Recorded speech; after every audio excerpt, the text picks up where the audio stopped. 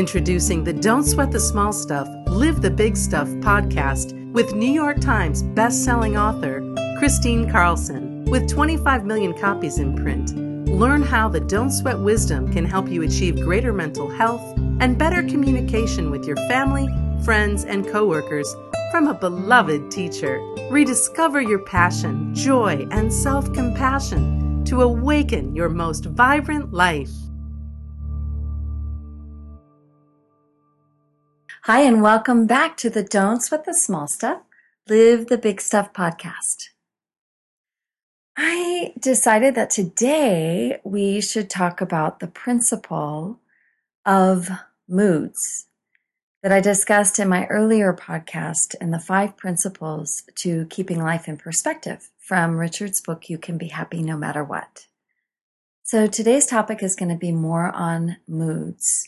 When I think of not sweating the small stuff and keeping life in perspective, not only your own life, but all the potential conflict that goes on around us, I can't think of a more important topic than the topic of moods to discuss with you. So let's take our golden pause and get really present in our bodies by taking 3 very, very deep breaths in through your nose, expanding your chest and belly, and exhaling any tension or anxiety you feel in your body, letting go of your shoulders, your jaw, your neck, your arms, your hands. Feeling and tuning into your breath, being very present in your breath. One last very deep inhale. And exhaling any fear and replacing it with love.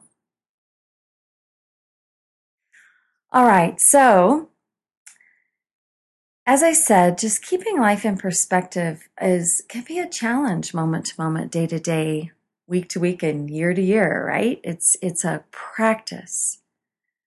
But when we talk about moods and understanding the importance of moods to our thinking, it's really critical.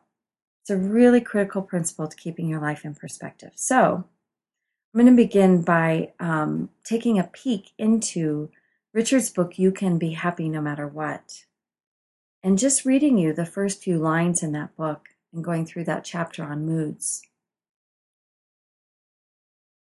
Richard starts with a quote from Thomas Mann. "Time cools, time clarifies. No mood can be maintained quite unaltered through the course of hours." Just as we are constantly thinking as human beings, our level of awareness that we are doing the thinking is constantly changing. This constant shifting in our awareness of ourselves as the thinker, that witness, that witnessing aspect where you actually know and you see yourself as the thinker, is what is known as moods. It goes up and down every minute, every day. Our mood level is on the go. It's on the rise, it's on the low. For some people, moods shift and they are slight. For others, moods can be very extreme.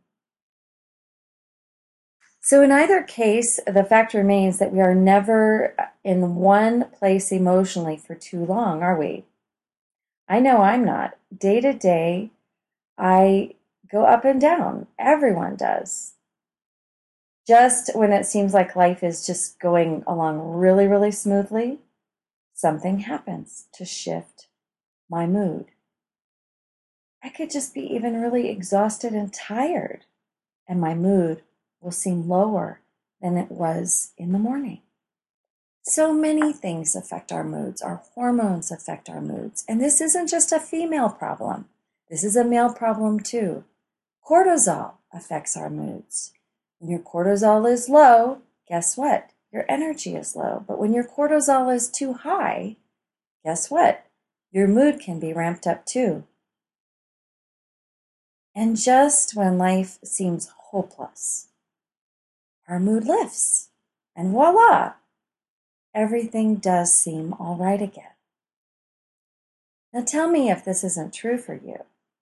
Tell me as I'm talking, you aren't shaking your head and nodding your head. Yeah, that's really me. My mood goes up and down. When you're in a high mood, life looks really good. You have perspective and your common sense just seems to flow to you, doesn't it? Mine does. In my high moods, things don't feel so hard, life doesn't look so hard. Problems seem less like problems and easier to solve.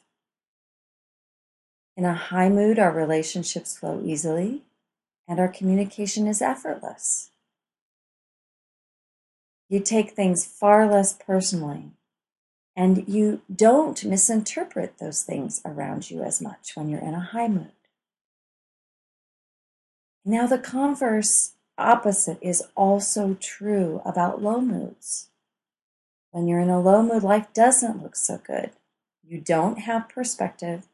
And unfortunately, in a low mood, I've noticed I don't have very much access to my common sense. Mostly, my low moods really contribute to what we call thought attacks.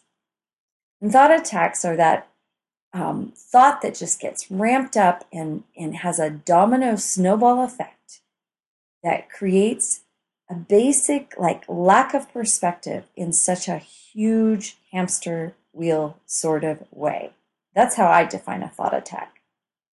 And I'm in a major thought attack when I can be in a low mood. That really affects my thinking. Just knowing that moods are always changing is really comforting, isn't it? Just knowing that if my mood is low, all I have to do really is just sit and be with it. Get really comfortable that acknowledging that I'm in a low mood and maybe create my life as much as I can to sort of give myself some grace period, when I'm in this low mood. I mean, the beauty of understanding this principle is that you can really cut yourself and others some slack when you're in a low mood or they're in a low mood, right? Like, I think about when I'm feeling low, I think, well, that's the time I just need to go out for a walk. I maybe need to talk with a friend. Maybe I just need to sit in stillness for a while. Just sit in quiet, sit in solitude. Maybe I need to take a nap. Maybe I need to meditate. I need to find a way to quiet my mind and just be with myself for a while. Well, the more I've practiced this over the years, the more I've noticed that as I'm quiet and still, no matter what I'm feeling, no matter what kind of mood I am in, it just simply passes. Just like a cloud in the sky. The cloud comes, the cloud goes, and it changes form. So does your mood change form. It dissipates. It goes up, it goes down, it goes up again. So moods really are a part of what we call the human condition. You can't avoid them. You aren't going to stop changing moods by anything you really do. It just can't happen. But what can happen is that you can understand that moods are a part of being human. Rather than staying stuck in a low mood, convinced you're seeing life realistically in that mood, you can learn to question your judgment when you're in this lower state of mind. You will always see life and the events differently in different moods. Isn't that powerful? So what we think of as reality in our low mood and in our low mood thinking is not reality. It's just a low mood. Now, I don't mind thinking about my high moods as reality. Do you? I kind of like my high moods being my reality. But then that's really the difference between being a more optimistic person, right? I mean, you tend to want to see life through the lens of optimism if you feel that way. But honestly, the most graceful that we can be is how we manage ourselves when we're in our low moods. Do we attack others? Do we take our moods out on other people? That's probably one of the most mature things we can look at as human beings is if we could just allow ourselves to be low without allowing our actions to reflect our low moods and act out. If we could stop acting out when we're in a low mood, that is a real game changer, don't you agree? That's like a true act of maturity. To give yourself space to be low, but not act out while low. Now, when do you think that you should take a look at your problems? In a low mood or a high mood? Well, absolutely. You should not be looking at your problems while in a low mood. It's the same reason why when people are in grief and so forth, we counsel people don't make any decisions when you're in despair. It's like you're not going to have access to the same common sense wisdom that you will have access to when your heart is open, when you're optimistic and you're feeling really good. The time to look at problems of any kind, whether it be in your relationship, your business, with your children, with your finances, are always going to be in a high mood. Now, unfortunately, unless you have that strategy in place, in a high mood, you're much more likely to go shopping, you're much more likely to go out on a hike, you're much more likely to go to a festival, go travel, go do something fun, right? Because you're inspired. But just try it sometime. Just try when you're in a really good mood to sit down and take a look at something that usually really worries and bothers you and concerns you. Or if it's a big problem, you'll know it because it just doesn't go away, right?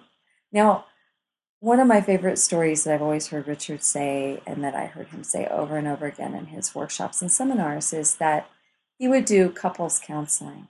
And he had this couple come in one time. And he was sharing with them this principle of moods. And he said,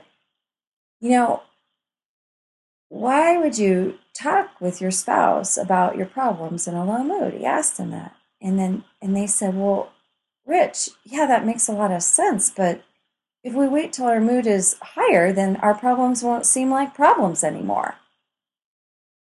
And Richard would always say, I know, that's the point. So this is another really great way to keep life in perspective and keep your problems in perspective too. Just try and take a look at a problem when you're in a high mood. And you'll know if it's really a problem, like I said, it's going to feel like a problem even in a higher mood. But you will have access to better problem-solving skills. And you will have access to your common sense wisdom in a higher mood than you will a lower mood. And that's really the point today. So I'm going to end there because I like to keep my podcasts around this time of 14 minutes for you so that it just gives you just a little bit to chew on. And I hope that you've enjoyed this episode of More on Moods today because moods really do matter. Thanks so much for listening and come back again. Thanks for listening to Don't Sweat the Small Stuff, Live the Big Stuff with New York Times best-selling author Kristine Carlson. Visit KristineCarlson.com and learn about her brand new What Now program, a 10-week mentorship course guiding you to your most vibrant life.